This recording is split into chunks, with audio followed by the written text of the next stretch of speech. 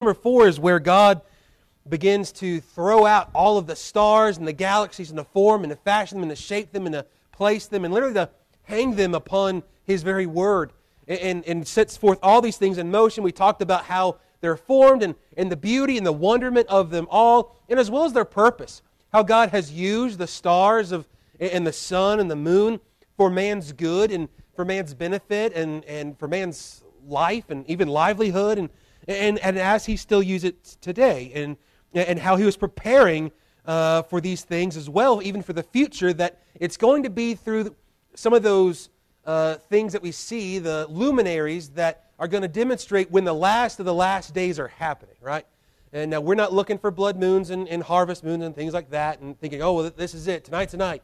It might be, but any night could be the night, right? Even so, that should be our attitude. However, we know that the Lord uses those things to be doing great signs and wonders. But now as we come to day 5 seems a little light almost in comparison.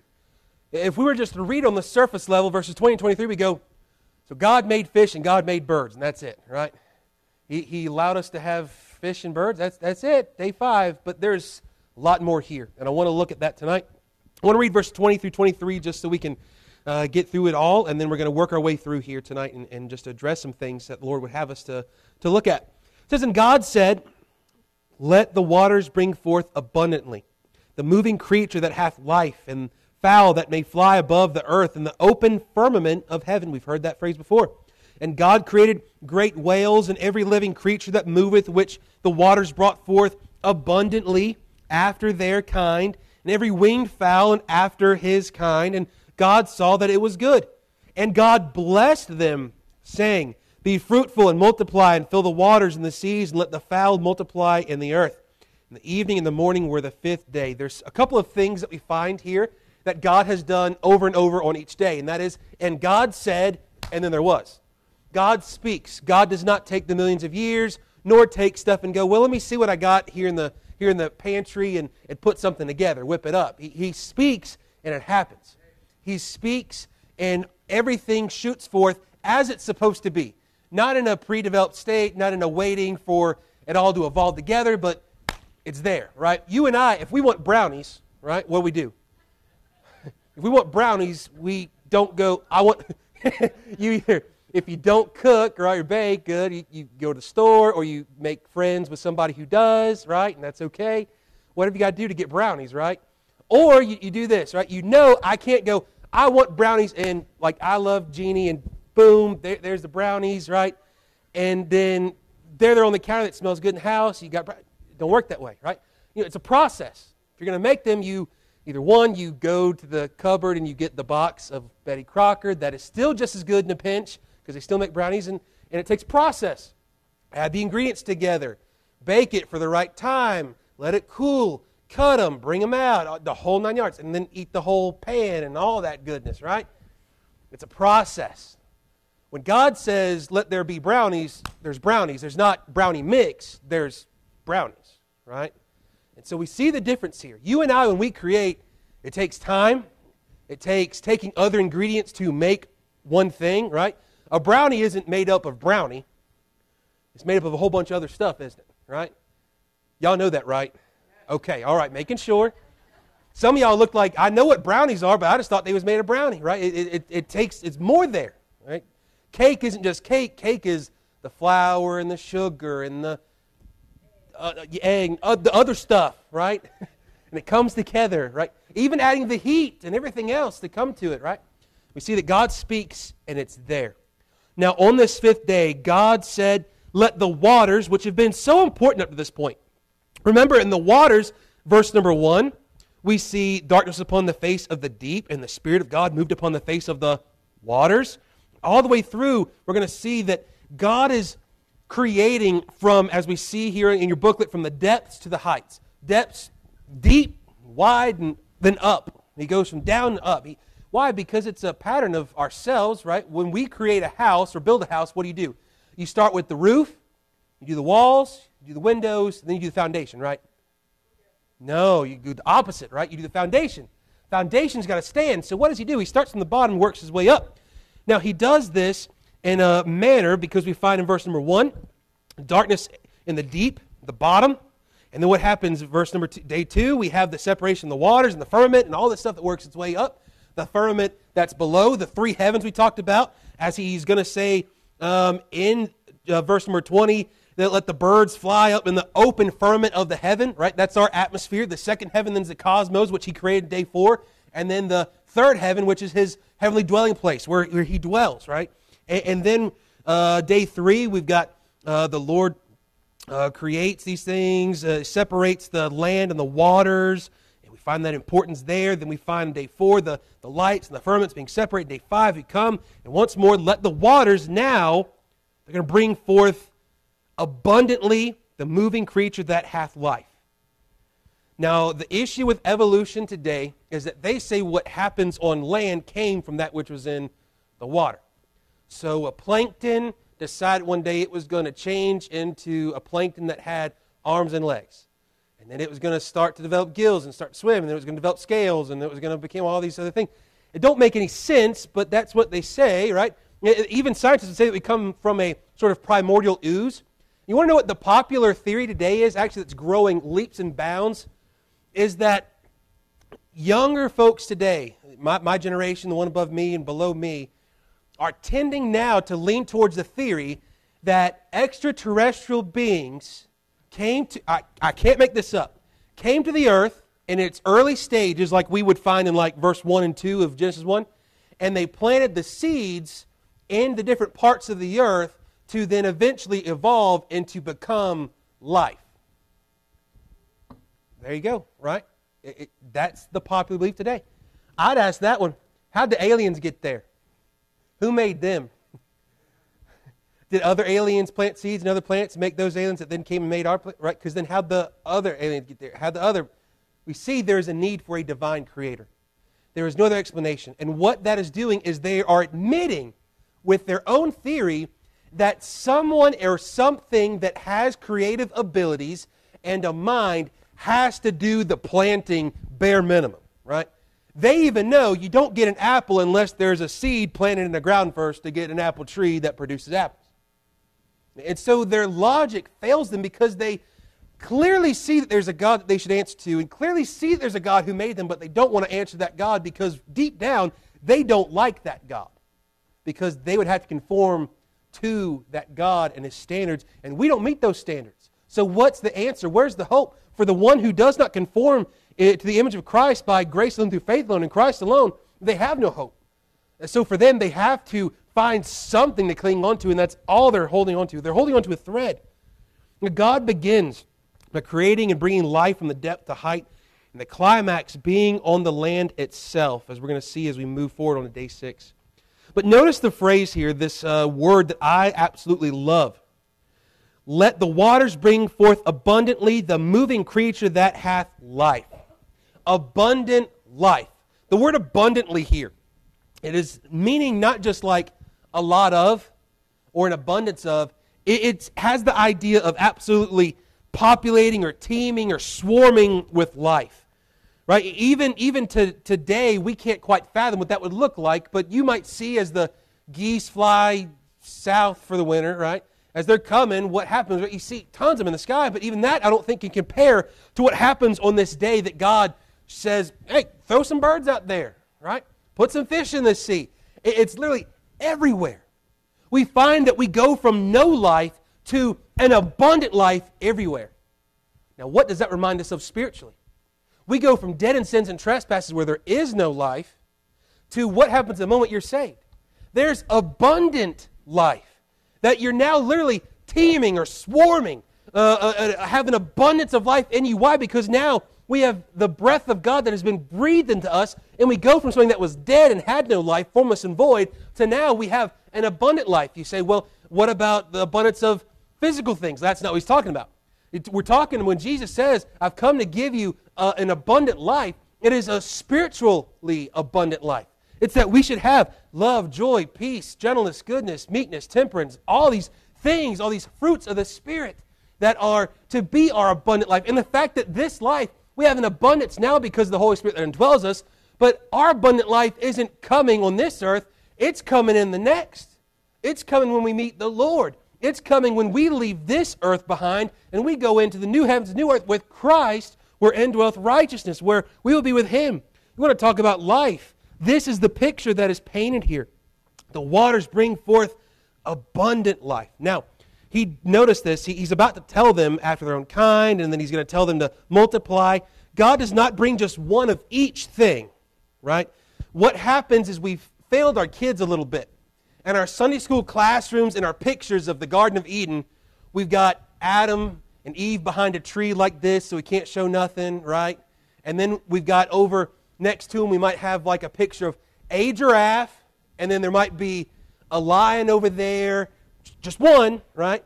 And there might be a toucan or a cockatoo in the tree that they're hiding in, or, right? And we go, oh, wow, sure was a pretty garden. I don't think that quite does it here. We're talking about teeming with life, because if there's just one giraffe, you're not going to get more giraffes than that one giraffe, are you?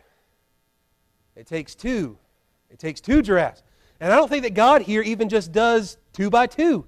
We don't see that until later on, until there's a great judgment where God is going to bring a new creation, if you will, when Noah and his family step off the ark.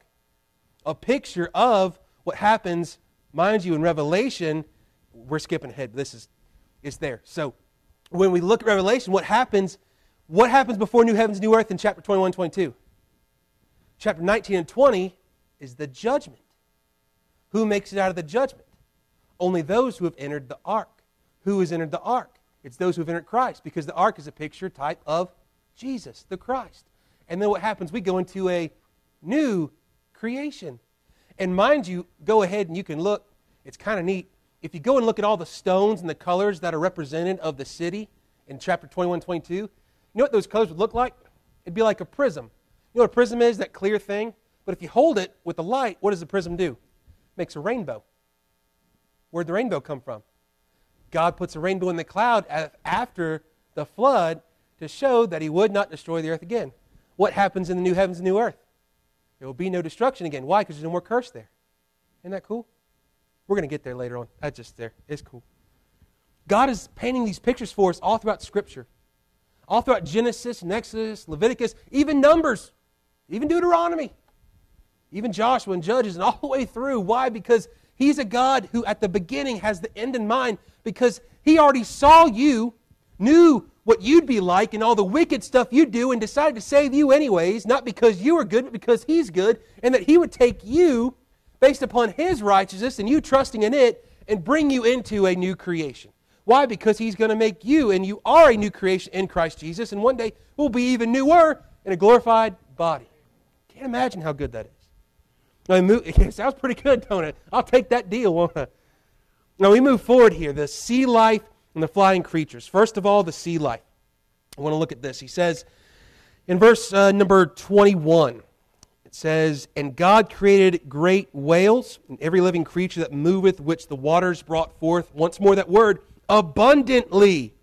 Not one fish, two fish, red fish, blue fish, but all the fish, right?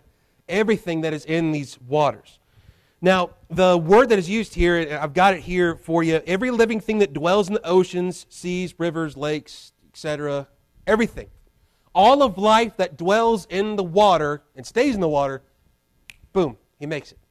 This goes from the tiniest little guppy or mackerel or a little piece of plankton all the way through the biggest of whales and even megalodon, right? Y'all know megalodon, the giant like 30, 40, 50-foot long shark that they talk about Shark Week.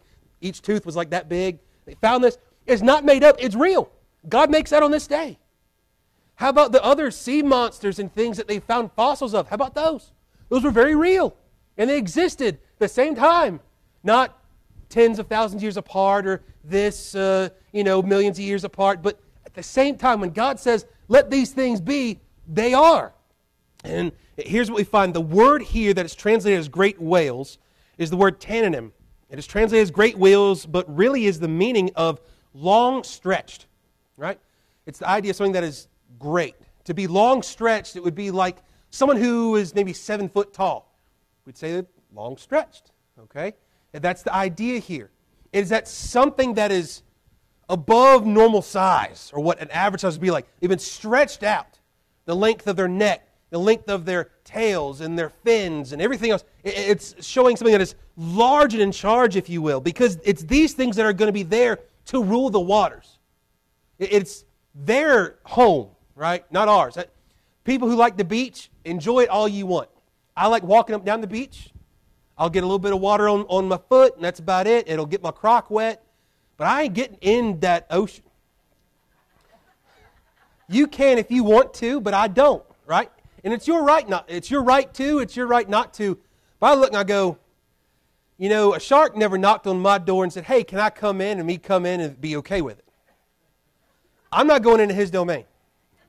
He lives there. It's his the rule, right? I'm not going in there. It's just not my thing, right? But anyways, we look at this. They're there to rule. This word is also the use that is word for all the great and mighty creatures of the depths of the water, which we know even far less even about our oceans than we do the space and outer space. I mean, it's mind-boggling to think that you can be some part in the ocean, it's literally a couple miles down there. I mean, if I can't touch the ground in the swimming pool, I'm going back. Now, I'm a good swimmer, but it brings about a fear, doesn't it? Now, think about this. If we were to close our eyes and to go back and read, and the earth was without form and void, and darkness was upon the face of the deep. It's a scary opening, isn't it? Then if we go and we talk about these sea monsters, scary to think about, right? These things are huge. And the idea is that they are giant, massive. The have here Kidner writes, the sea monsters, the Tananim, as translated as whales, are especially noteworthy since to the Canaanites, that Moses writing at the same time, to the Canaanites, this was an ominous word standing for the powers of chaos confronting Baal in the beginning. That is their belief of their creation story. Here, they are just magnificent creatures like Leviathan, as we can see, and I'm going to turn just momentarily, enjoying God's blessing with the rest of the creatures, although in some scriptures these names will symbolize God's enemies, taunted in the very terms in which Baal exults over them. No doubt and left by this chapter that the most fearsome of creatures were from God's good hand. There may be rebels in His kingdom, but no rivals. I love that phrase. There may be rebels in His kingdom, there are no rivals. There are those who go against God, but there are none that compare to God. I want to turn to Job chapter 41 briefly. Good, nighttime's getting away. Job 41. I'm going to read just a few verses of this to get the word Leviathan, which is translated here as well with Tananim and sort of this idea of this giant sea monster, sea creature. Y'all believe in the Loch Ness Monster? Anybody? Maybe. I don't know. It's possible. Hey, I don't know. Right? I ain't going to find out. But it may be. I know this. Job knows in chapter 41, God is dealing with Job, and he brings out this whole chapter-long illustration about Leviathan, which is this idea. We have Leviathan, which is considered to be the sea creatures, or even a flying creature that has wings, and we're going to see how it's described later on. I don't have time to read the whole chapter. I wish I did. And then we've got Behemoth, which is the idea of these behemoths of land creatures, where we get the idea of dinosaurs and everything else. They were very much real at the same time as mankind. We often miss that. They're very much there. And he says, canst thou draw at Leviathan with an hook, or his tongue with a cord which thou lettest down? Canst thou put an hook into his nose, or bore his jaw through with a thorn? Will he make many supplications unto thee? Will he speak soft words unto thee? Will he make a covenant with thee? Wilt thou take him for a servant forever? Wilt thou play with him as with a bird, or wilt thou bind him for thy maidens? Shall the companions make a banquet of him? Shall they part him among the merchants? Canst thou fill his skin with barbed irons, or his head with fish spears? Lay thine hand upon him. Remember the battle, do no more. Behold, the hope of him is in vain. Shall no one be cast down even at the sight of him? None is so fierce that dare stir him up. Who then is able to stand before me? Who hath prevented me that I should repay him? Whatsoever is under the whole heaven is mine. I will not conceal his parts, nor his power, nor his comely proportion. Who can discover the face of his garment, or who can come to him with this double bridle? Who can open the doors of his face? His teeth are terrible round about. His scales are his pride, shut up together as with the close seal. One is so near to another that no air can come between them. They are joined one to another. They stick together. They cannot be sundered. By his neesings a light doth shine, and his eyes are like eyelids of the morning. Out of his mouth go burning lamps, and sparks of fire leap out. Out of his nostrils goeth smoke as out of a seething pot or cauldron. You go on and on and on. See, this is a fearsome creature is the idea. Job 41 deals with that. Then Isaiah 27 verse 1, I'll just read this for you. It says, in that day the Lord with his sore and great and strong sword shall punish Leviathan the piercing serpent, even Leviathan that crooked serpent, and he shall slay the dragon that is in the sea. We find this idea in Isaiah 27 verse 1 that this illusion, of course, is being pictured Satan, but being described as a Leviathan or as a serpent, a crooked serpent, and he shall slay the dragon, which is also referenced in Revelation. It shall destroy him. It shows here that these great creatures has a purpose, literally, but as well as a picture spiritually, that there are none who can stand before God, that even as mighty as the Leviathan or the Tannin or the great whale might be, that none compare before God.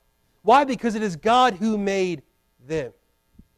It reminds me of, being young and even still now, getting told by your dad, hey, it don't matter how big you are, you ain't going to take your old man, right? Now, he might have a bum knee, but still ain't trying it, right? You think about why? Because when we look, the fiercest creature on the earth is still nothing compared to the hand or word of God. Now, God uses the sea life in three ways. One, I want to give you three ways that he does. One, he uses certain of the animals for food for his people. He, of course, would lay out certain ones for Israel according to the law. Praise God, we can eat whatever fish we want to because we're under grace, baby. So eat all the fish you want, whatever, right? Eat up. Right? It's there. Number two, how else does he use these things? While delivering Jonah. We just read in Genesis 1, verse number 21, and God created great whales. It would be the same sort of idea that the great whale comes and swallows Jonah. Y'all believe in Jonah, don't you? Jesus did. If it was good enough for Jesus, good enough for me that a great whale swallowed. Man, matter of fact, it was not too long ago, I believe it was this summer, that there was an actual news report of a sailor who had been swallowed up by, you guessed it, a whale. Isn't that something? People can say, well, it's not normal, it's not natural. That can be, sure, it's not normal and natural. I don't see that happening. But guess what? It happened. It's a real Bible account, and we've seen even today that it's happened to actual people. And therefore the Lord would use it, not just to deliver Jonah, to deliver Nineveh, but ultimately to use Jesus as the sign of Jonah in the belly of the whale, or in the heart of the earth 3 days, 3 nights, to raise again and to offer life. That's the beauty, that's the picture of it. Then we also find, and I won't turn there for sake of time tonight, but in Matthew 17, the Lord uses the sea life to teach a lesson. Some come to Jesus and say, talk about taxes and how they're to give to Caesar and all that stuff. You know what the Lord does? He says, go out to the deep, catch you a fish, and the first fish you catch, open its mouth, and there's going to be the coin that's going to pay your taxes. Ain't that something? Now, that's what happens. We have no reason to not believe so. And so we find how God uses the sea life, but I have here for you, the dark, deep monsters of the abyss remind us of the chaotic waters in the beginning of Genesis 1, as well as remind us that while there are things that make us fearful, that there is nothing more fearsome than the God who made all of these things for His purposes and glory. Second, we find the fowl of the air. The fowl of the air that He created that we discussed in verse number 20, and the fowl that fly above the earth in the open firmament, that's our atmosphere. We find that, then it says in verse 21, which the waters bore forth abundantly after their kind, every winged fowl after his kind, and God saw that it was good. Everything that has wings, from the tiniest gnat to the largest flying reptile, yes, that even means pterodactyls. Those big giant winged dinosaurs that we see in movies and we hear about, very much real. The same time that doves are created, these giant flying reptiles are created as well. God creates all these things for a purpose, and at the same time to demonstrate His glory, to demonstrate all of who He is. Now the fowl of the air have a special place as well because, one, they're going to be used for food, Later on, we see that they still get used today. We see how God even uses the fowl to demonstrate the seasons. You know it's starting to get colder when you start to see the birds going south and everything else. You can even tell something's wrong or something's dead based upon the way the birds are flying or talking or singing, right? Now, the fowl of the air will also be used by God like the sea life in miraculous ways. One, over in Genesis chapter 6 through 10, Noah. Y'all have heard of him. We're going to look more at him later on. He sends out birds to do what? To find the dry land. And what happens? Bird comes back. Dry land. Olive branch. Peace. Let's go. It's time to get off the boat. Then we find another time. Later on in Exodus 16, Israel in the wilderness. They are belly aching over their food circumstances. God has provided for them, but they say, we've been eating this heavenly manna for days. It's just getting so tiresome. And they say, we want some meat. God says, all right, you want meat? I'm going to send you all the quail you can possibly handle. Literally piles it up for them. They don't have to shoot it down with shotguns or slingshots. It shows up, boom, bird's there, dead. Eat. Now, granted, it was part of some judgment as well, because many of them died because of their stubbornness, their foolishness, and their lack of trusting in God. Lack of also shows us, too, that we should be very confident and trusting and content in what God gives us. Or else He might send a whole flock of birds your way and you might die. Think about it. That's right. That's what happened to them. Ain't happened to none of us, so we don't think it happened no more. God does what God does. Amen? Third, Elijah in 1 Kings 17. If y'all remember the story of Elijah, Elijah is in fear of his life. He gets driven off to the brooks of Cherith, and over at the brook of Cherith, God would stick him by this brook that would be slowly drying up. God would sustain him with water, and He would bring a raven every day to bring him food in his mouth. The raven was considered unclean and all these things, and yet God showed that He was still providing for His prophet. God provides. Lastly, we also find this.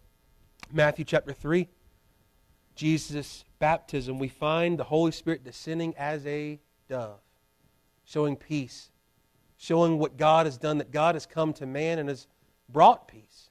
That is the Prince of Peace. We find that creation belongs to God and creation serves the purposes of God. Not one goes unserved or unfinished. It is God and God alone. We also find these truths in day 5. That there is instant life, abundant life, and it's instantly there. We find the word kind as we found before. The word kind, each kind is a kind and will not reproduce with another kind. We've addressed this. But it's still yet a problem for many today. This is seen in all reproductive life for all living creatures. That includes the birds, the reptiles, and certainly for mankind. One kind and one kind, right, takes male and female. Male and male, no reproduction. Female and female, no reproduction. Why is that? One, it's perversion, and that's the issue. It's a perversion of God's decree, His order, His image, His purposes for sexuality and marriage and relationship. As well, we find, though, that it goes contrary to all the rest of creation. God is a God of order and a creative order, and He makes it to be populated and for man and all living things to then create. Evolutionists, as David Guzik writes, evolutionists often give convincing examples of microevolution, the variation of a kind within its kind, adapting to the environment. For example, the ratio of black to white peppered moths may increase when population makes it easier for dark moths to escape detection. Or finches, which is a bird, may develop different beaks in response to their distinctive environment. But the moths are still moths, and the finches are still finches. There has been no change outside of that kind. Microevolution does not prove macroevolution. The issue is that scientists today try to take variations and say that proves evolution. I want to give you a human example. There are some in Eastern Asia that are really good deep-sea divers. If they don't use scuba gear, they hold their breath. And they can hold their breath, some of them 5 and 6 minutes long. Wild to think about. Now, I want you to know this. They have not developed gills. They have not developed anything funky. They don't have scales or fins or flippers. But throughout time and their necessity, The same way that you can train your body to build muscle or to lose weight or to do this or that or the other, mankind is capable of many great things like that. But does that show evolution? Are we all going to wake up one day and have gills or the ability to do such? No. It does not work that way. Microevolution, if you will, does not prove macro, meaning that a big bang caused everything, that nothing caused all this creative order, that chaos produces order. Chaos does not produce order. And we find then as well, another commentator writes, if evolution means the gradual change of one kind of organism into another kind, the outstanding characteristic of the fossil record is the absence of evidence for evolution. I would ask today, where are the transitioning fossils? Because they're not there. Never do we find, now scientists would say, and how many of you have heard this, that chickens are the closest living relative to dinosaurs? Anyone ever heard that today? A few of you. All right, that's what they teach our kids, by the way. All right, that the chickens. Y'all seen a chicken before, ain't you? We're Baptists. We've mostly seen them deep fried, but they're there, and they're saying that that chicken is the closest thing living to a Tyrannosaurus Rex. It's insanity to think that. It is absolute insanity. Where would be the fossils of a Tyrannosaurus Rex slowly developing feathers and then wings and also getting a lot smaller in size? It's never there. What is found in the fossil record is this, that there were all of these kinds of animals living at one time. And for some reason in the record, there's this great catastrophe that they don't know what exactly it was, and they're all dead. And they're all smooshed together and create fossils and all these things. How'd that happen? What catastrophe could possibly make such a thing happen? God gives us the answer as we read Genesis. Mankind is so sinful and so wicked that He must destroy it to purify it. And what happens? A great catastrophe. All of life except for 2 by 2 on a big old boat. Noah, his wife, 3 sons and their wives. That's it. 8 folks make it. And 2 of each kind of animal makes it to the ark.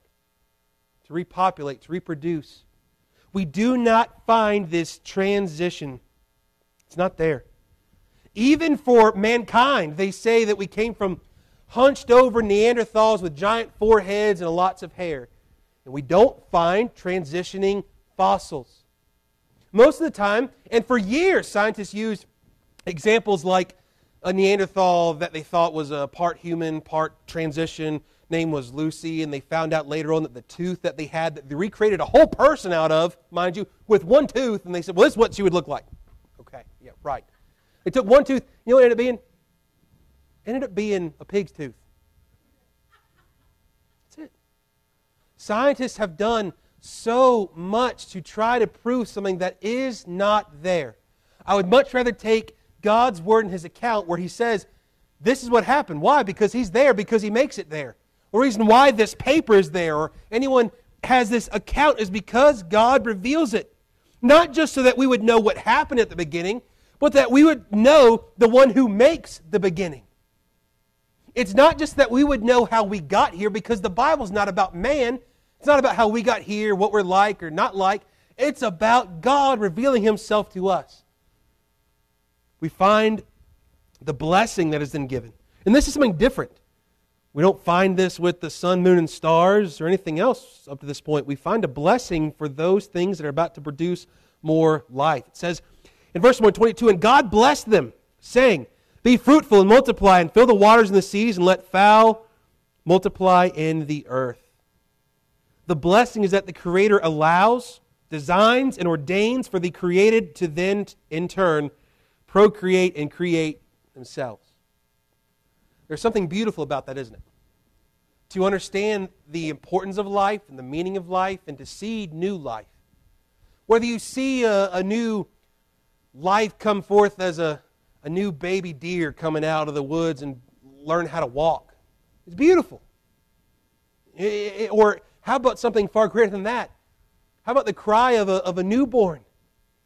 And no one likes a crying baby, but to hear that first cry, you know, hey, there's life. breathing in breath in their lungs and taking it in. That's beautiful.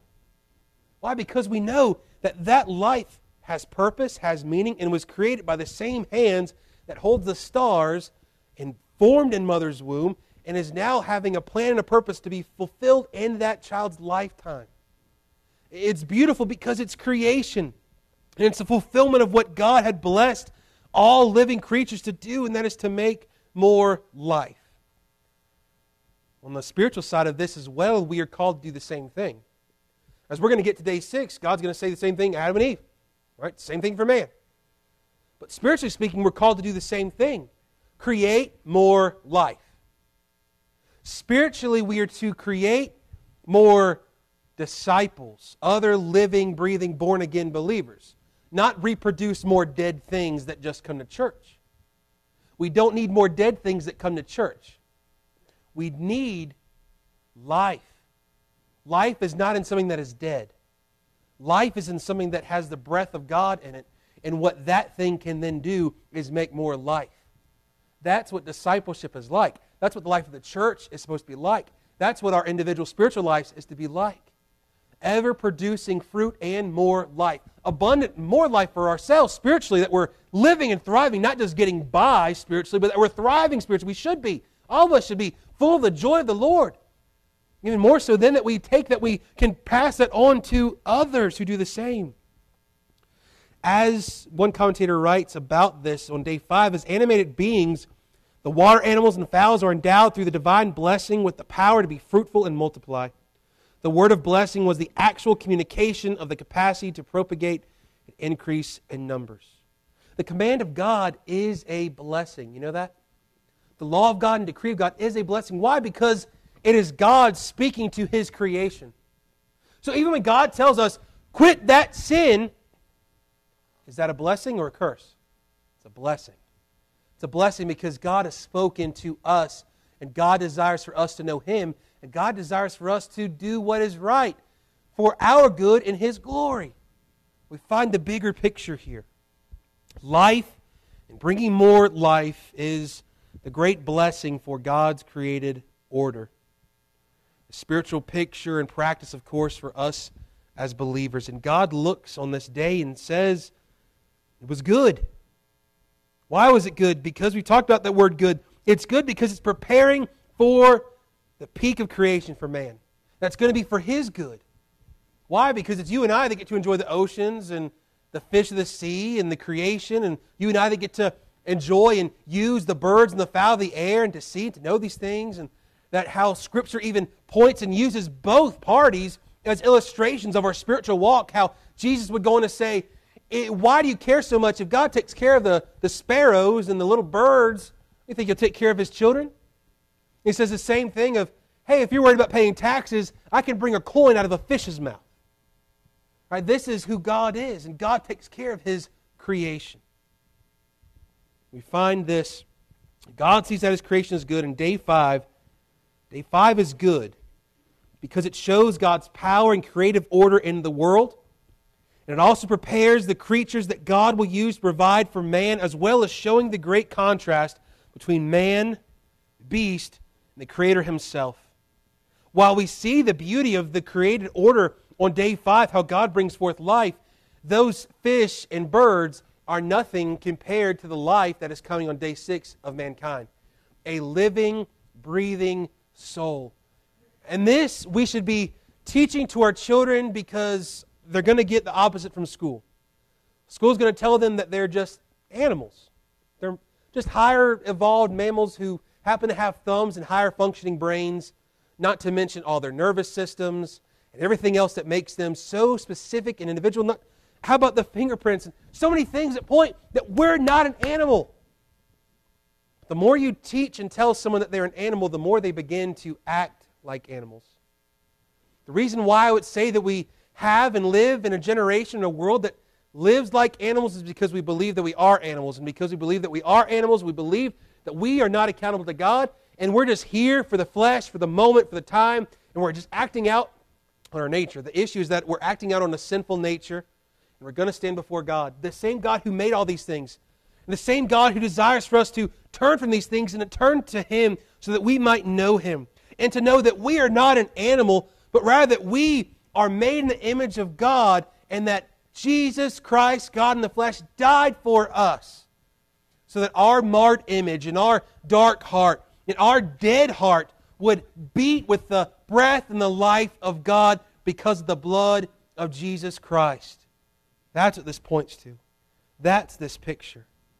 So next time you see a bird or a fish or a pterodactyl or a great whale, I want you to think that this is a creation that God made for a higher purpose, but it's nothing compared to what God does with man and what God does for man.